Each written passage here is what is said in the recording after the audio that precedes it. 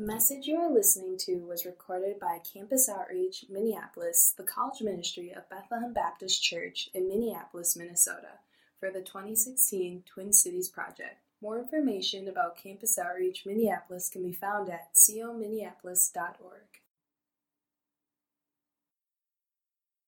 I'll pray for us and then I'll start. Father, I ask that you would be with us. I pray that you would help us to just see how great and wonderful you are, how you have made yourself known to us, that we don't deserve to know you. We don't want to know you. We're born and we are running the other direction from you, but that you have called us back and you have pursued us. And I pray that everyone here would see your great plan of redemption, and that their hearts would leap with joy tonight and tomorrow and for the rest of the summer and beyond. And I pray that you would do a work in these students and graduates' lives and me and Nick that would last a lifetime, and that we would continue walking faithfully with you outside of college and into what you have for us for the rest of our lives. And I ask this in Jesus' name. My name is Peter. I work with Nick. I came on staff in 2014. I have a little girl who's 2 and a little boy who's 2 months. So very needy. When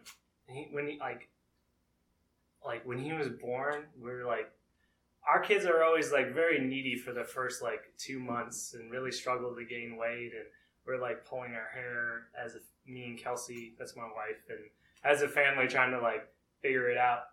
So there's just frustration and happiness with having a new baby, and sadness with trying to get things up and going. And the first 2 months or month, it takes a while, but our kids get up and going. But the first month is pretty rocky for the last 2. And so me and Kelsey are sometimes just sobbing in the middle of our house. And my 2-year-old, we're trying to explain emotions because she's 2 and we've never really explained it. So we're like, yeah, mommy's sad, daddy's sad. And then she would kind of caught on to that, and then was she would ask if we were sad, and we weren't sad. So we'd be like, no, mommy and daddy's happy. And that really clicked in her mind. And then she started walking around the house lately just going, Willow happy, Willow happy. And it's the best. I'm like, if your kid is verbally saying they're enjoying themselves, then it's just success as a dad. And then we're just trying to, I don't know, capitalize on it and ask her a little more. But I feel like she doesn't fully get it. A few days ago, she had a fever, and she was getting really chills, and she'd get really hot and cold. And so we're trying to figure out how she felt, because we couldn't really tell with her temperature. And we're like, Willow, are you hot? Do you feel cold? And she's like, no, happy. I feel happy. Well, she didn't say feel, but happy, Willow, happy. And I'm like, I don't think you're getting the full gist of that word. I think one time I asked her if she was hungry, and she's like, no, happy. So, that's my intro. And that plays into that we all want to be happy, and we're pursuing our joy. And our theme verse for this summer is Psalm 98, especially verse 2. But I was going to have Sarah read it, and we're just going to kind of dive into our theme. Was it 1 through 4 they wanted me to read? Actually 1 through 4. I wanted a little bit of the end of 4. Okay. So.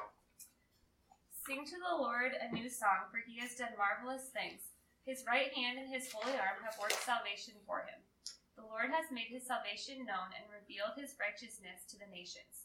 He has remembered his love and his faithfulness to the house of Israel. All the ends of the earth have seen the salvation of our God. Shout for joy to the Lord, all the earth. Burst into jubilant song with music. So, my questions coming in this text is, they're singing a new song with joy.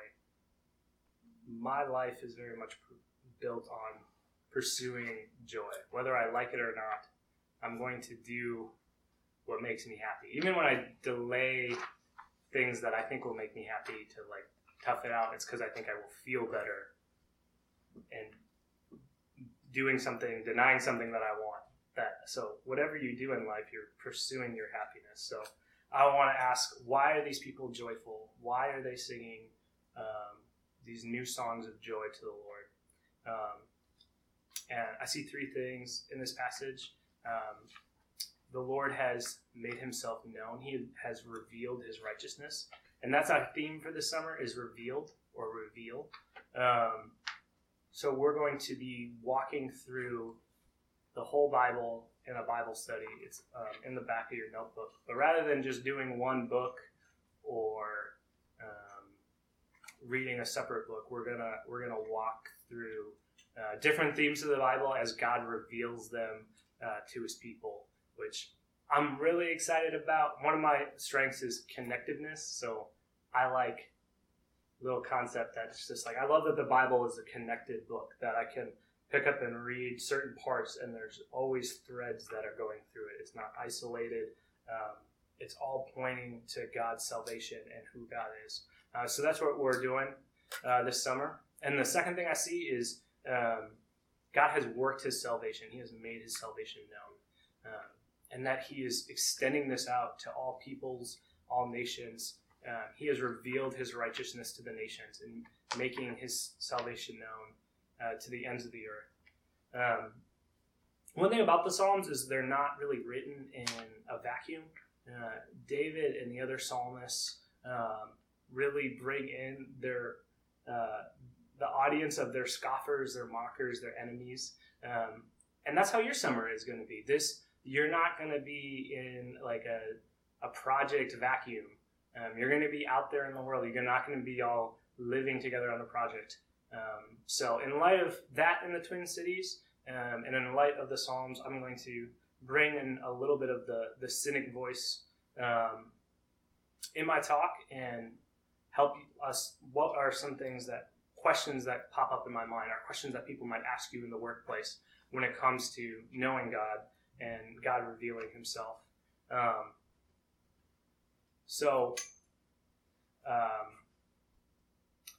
Today, a lot of like what the psalm would call scoffers or mockers comes across as cynicism, agnosticism, or atheism, when people really want to question our God Yahweh and how he makes himself known. It's like, do we really know God?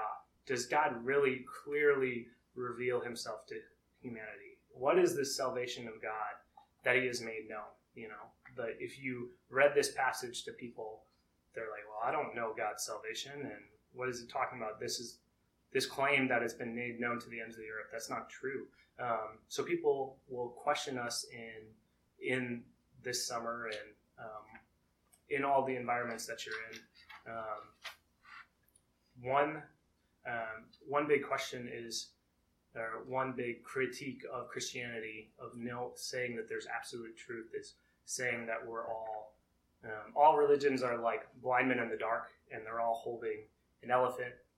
The Christians have the tail of the elephant, and God is like a rope, or someone else's different religion is holding on to the ear, and they say, oh, God is like a fan. And the critique of our culture is like, don't you know that there's many paths to God, and we're all just, humans are just trying to describe divine, and we're all blind to the divine, so we can't fully describe it. And there's two problems with that kind of mindset. One is the person telling the story, or the mindset of the pluralistic person that's saying all truths lead to God, and there's not one absolute truth. Is that they, in the story, they have the mindset of seeing that they can see that God is an elephant and that all these people have it wrong. And then two, what I think is more important is that God isn't silent. God doesn't let us sit there and ponder him. God comes after us. And that's what we're going to be really learning about this summer, is how God has come after humanity. Even though humanity doesn't know God, doesn't want God, rebels against God, God doesn't allow humanity to just ponder without his communication or his pursuit. So I think great place to see that starts in Exodus. I think Ryan's going to read that for us. What are the verses again?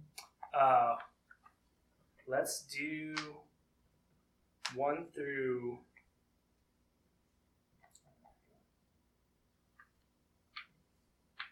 7. Okay. And then 10 through 15. Okay. Now Moses was keeping the flock of his father-in-law Jethro, the priest of Midian, and he led his flock to the west side of the wilderness and came to Horeb, the mountain of God. And the angel of the Lord appeared to him in a flame of fire out of the midst of a bush. He looked, and behold, the bush was burning, yet it was not consumed. And Moses said, I will turn aside to see this great sight, why the bush is not burned. When the Lord saw that he turned aside to see, God called to him out of the bush, Moses, Moses. And he said, Here I am. Then he said, Do not come near, take your sandals off your feet, for the place on which you are standing is holy ground. And he said, I am the God of your father, the God of Abraham, the God of Isaac, and the God of Jacob. And Moses hid his face, for he was afraid to look at God. Then the Lord said, I have surely seen the affliction of my people who are in Egypt, and have heard their cry because of their taskmasters. I know their sufferings. Verse 10, Come, I will send you to Pharaoh, that you may bring my people, the children of Israel, out of Egypt. But Moses said to God, Who am I that I should go to Pharaoh and bring the children of Israel out of Egypt? He said, But I will be with you, and this shall be a sign for you, that I have sent you when you have brought the people out of Egypt. You shall serve God on this mountain. And then, that was verse 12. And then, 13 through 15. Sorry. That's all right. Then Moses said to God, If I come to the people of Israel and say to them, The God of your fathers has sent me to you, and they ask me, What is his name? What shall I say to them? God said to Moses, Lord. And he said, Say this to the people of Israel. Lord has sent me to you. God also said to Moses, Say this to the people of Israel. The Lord, the God of your fathers, the God of Abraham, the God of Isaac, and the God of Jacob has sent me to you. This is my name forever, and thus I am to be remembered throughout all generations. Thanks.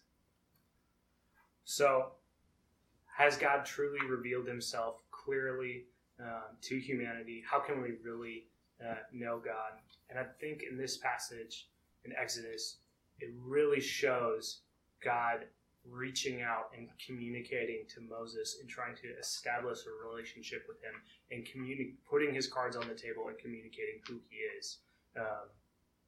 So when Ryan read in verse 14, that also could be translated, God said to Moses, I am who I am.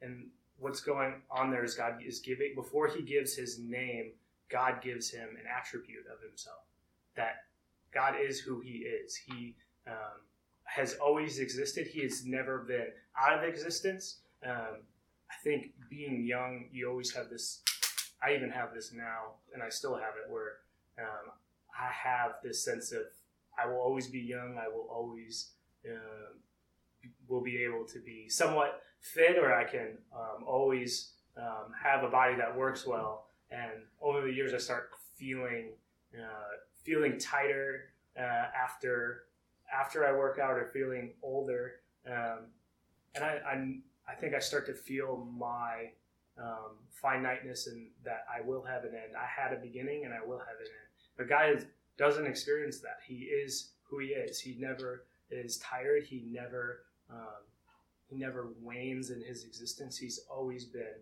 He's always existed. And before he gives his name, he's saying you have to understand that. Then God gives his name. It's translated in your Bible, most likely capital. It's Lord, and then it's capital Lord. And the name there behind that is Yahweh. And that the attribute is I am who I am, and his name is Yahweh. And Yahweh is not a title. Yahweh is a name. It's a name like John or Connor or Ryan. God is introducing himself to Moses here. He's not just saying, I have these titles and I'm going to rule over you, but how he encourages Moses to lead this salvation of these people out of Pharaoh is by showing him more of himself, revealing himself, and giving him his name. So when you're graduate, it's when you usually introduce yourself to someone, it's either you do what do you do or where are you from? And most people ask you what do you do. So here God is introducing himself. He's telling where he is from. I have no beginning. I've always been here. I will always be here. And gives his name Yahweh. And then he uses it 5,321 times. The Lord uses this name Yahweh. And it's translated Lord in your Old Testament. So my answer is yes, God clearly reveals himself to us. He introduces us. He gives his name. So as you move forward in the Bible, God not only speaks, gives his name, and later on in Exodus, he writes his words down in stone with his own finger.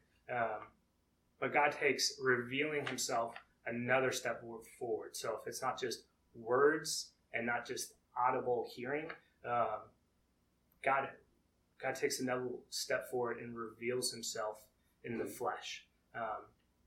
So the cynic says, has God really made his salvation known? Like, why do I need God's salvation? And God has made his salvation known perfectly in the image of Jesus as he takes another step forward in revealing himself.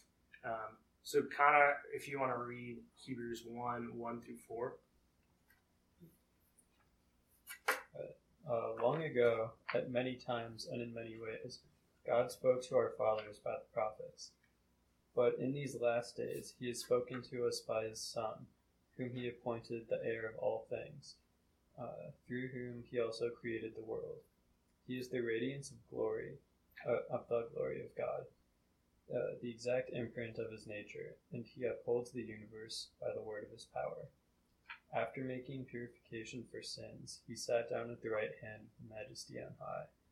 The name he has inherited, having become much more superior to angels as the name he inherited is more excellent than theirs. So,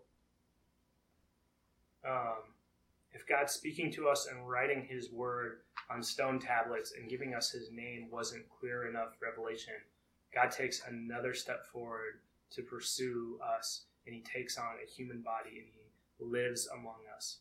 And Jesus, which incorporates that name Yahweh, it's Yahweh saves is Jesus' name, which just defines who Jesus is. Like, he's God and he's come to save the world. And Jesus has revealed God even more fully. As you read the Gospels, you don't just get teaching in words, but you also get his priorities, his prayer, how he interacts with crowds, how he interacts with individuals. He reveals God's kingdom power with healing and exorcisms and miracles over nature and raising people from the dead. He reveals God's salvation by just his presence stirs up human sin. People either react well to Jesus or they react poorly. And as you see in the Gospels, many times people are trying to kill Jesus or trying to silence him.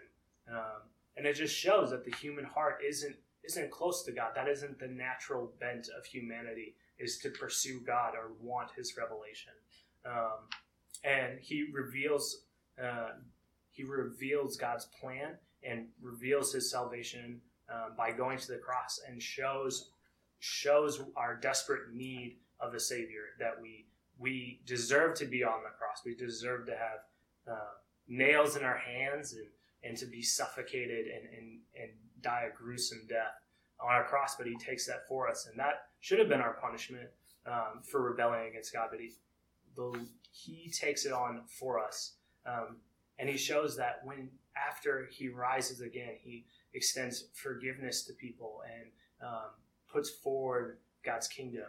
So to the cynic, it's yes, God has made his salvation known. He really entered in history. He really lived for 30 years. He really died on a cross. He really was buried, and he really was raised. So that all happened in history, and God has made himself known. In Hebrews, it says that Jesus is now at the right hand of God. So it's like, well, if God spoke to Moses, God spoke to Jesus, or God spoke through Jesus, where's God today? Where is this reveal in our lives? Where's that now? And I think the answer is Jesus says that he doesn't leave us as orphans in John 14:18, and Jesus says that it is better for us that he go and send the Spirit than him just to stay. And that's in John 16:7. So how God reveals himself today is through his word, which the Spirit has written, but more importantly is not just a dry book, but God's, when we have God's Spirit and we read God's word, that changes us. Megan, if you wanted to read Romans 8, 9 through 11. You, however, are not in the flesh, but in the Spirit, if in fact the Spirit of God dwells in you. Anyone who does not have the Spirit of Christ does not belong to him. But if Christ is in you, although the body is dead because of sin, the Spirit is life because of righteousness. If the Spirit of him who raised Jesus from the dead dwells in you, he who raised Christ Jesus from the dead will also give life to your mortal bodies through the Spirit who dwells in you.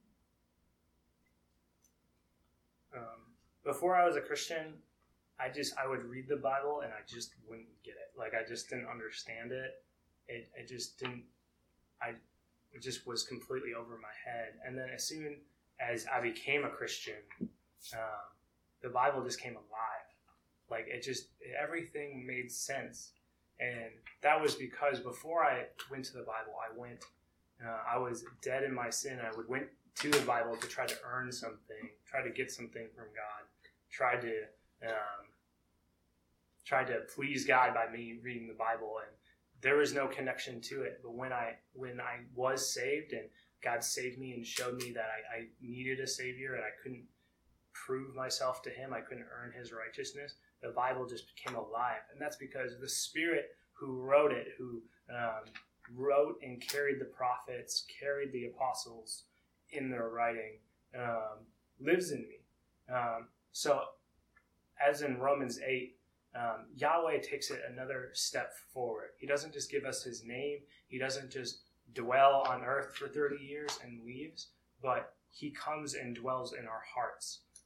He dwells with us. So it just shows that God is still pursuing it. But like all those things, Jesus in the flesh and God's writing and talking to Moses, that's very external. But now God has applied that salvation and applied his presence to our own hearts. And you can't run away from that. Verse 16 in Romans says, the Spirit, which is capitalized, so the Holy Spirit himself bears witness with our spirit, which is lowercase, because that's us, that we are children of God. So God, the Holy Spirit, and our spirit, or your soul, is another word for it. They're like this. If you're in Christ, they're just meshed together. So God has brought us up into the Trinity. And though we have our flesh and we have our struggles, that's where we're headed. We're headed into God, that we are connected to God through the Spirit by the power of Jesus' death. And you can't run away from that. You could run away, like you could physically remove yourself from Jesus. You could physically remove yourself from the people of Israel. But you can't go anywhere without your own soul. So if God's presence is in our souls, then God has revealed us to himself to us in the most intimate way. And I think you can really see this is if you compare the disciples in the Gospels and then in Acts. Like in the Gospels, they don't get it. They're hard-headed. They're cowardly. They're overambitious. They speak when they shouldn't, and they have their mind set that Jesus is going to make them royalty. And when it comes crunch time and Jesus is taken away from the cross, they just all scatter, all of them. They can't, they don't have, they're all afraid. And then you go into Acts, and immediately they're not afraid anymore. And I think that shows you what God has done to them in their lives through the Spirit. And I think we all have that today. Like we have God's power. And that's what I want for you guys this summer, is to feel like God is speaking to you through his word, and get to know God and what he has spoken through his word, and have confidence in that God has a plan for you as you graduate, as you go out, that he will not leave you, that he will be with you in your heart, and that he will point you to his word, and that he will carry you through the rest of your lives. So that's what I want for you. And I think that God has amazing things for us. In this time, in this place, I think the world is getting a lot darker, and I think our lights will shine brighter. I think Christianity and the message of the gospel will be so distinct from everyone else that his glory will shine brighter. Thank you for listening to this message from Campus Outreach Minneapolis, the college ministry of Bethlehem Baptist Church in Minneapolis, Minnesota. Feel free to make copies of this message to give to others, but please do not charge for these copies or alter the content in any way without written permission from Campus Outreach Minneapolis. For more information, we invite you to visit us online at cominneapolis.org.